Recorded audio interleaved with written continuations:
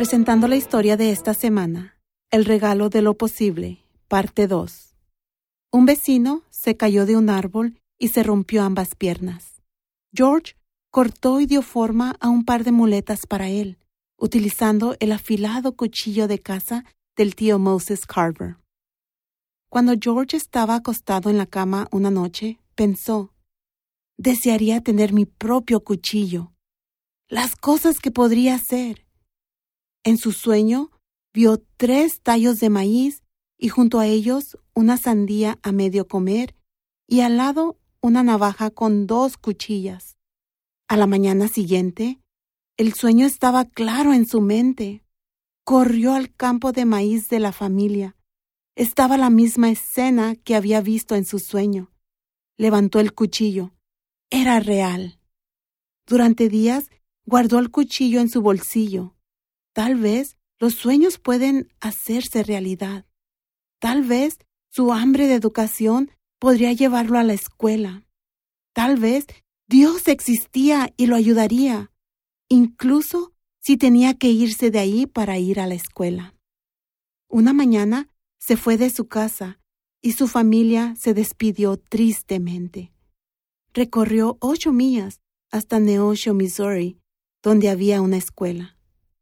Descansando cerca de una cabaña, se encontró con la propietaria, Mariah Watkins, y le platicó su deseo de ir a la escuela.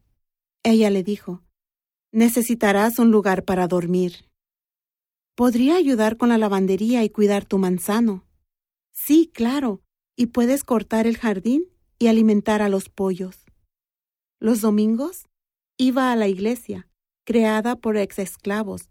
La señora Watkins le regaló una pequeña Biblia. George se prometió: la leeré por el resto de mi vida y encontraré respuestas a mis preguntas sobre Dios. En un año en la escuela, George sabía más que todos, incluyendo al maestro. El maestro tenía poca educación. Antes de la guerra civil, era ilegal enseñar a un esclavo a leer o escribir. George tenía 13 años cuando le dijo a la familia Watkins: quiero ir a Fort Scott, Kansas.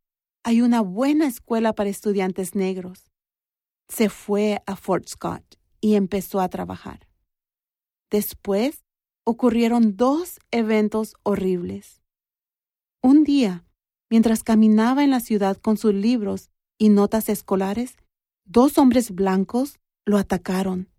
Mira lo que les sucede a los chicos negros, que se creen demasiado y roban libros a los blancos. Destruyeron sus libros, notas y lo patearon. Blancos y negros caminaban por allí.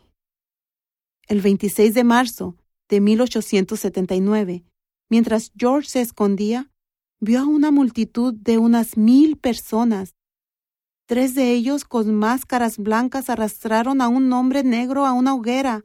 Ahí lo colgaron y su cadáver fue quemado.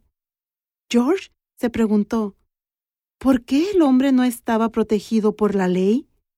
George vivía muy nervioso en Kansas. A los 19 años se graduó de la escuela secundaria. Sus maestros lo motivaron a ir a la universidad. Aplicó en la Universidad de Highland y fue aceptado. Cuando llegó, el director le dijo con dureza: no me dijiste que eras negro. Esta universidad no acepta a los negros.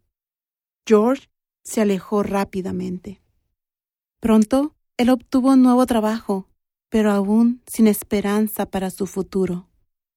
Soy Elena Gámez por Barbara Steiner, anticipando el futuro de George Washington Carver. Visita nuestra página thisweekstory.com.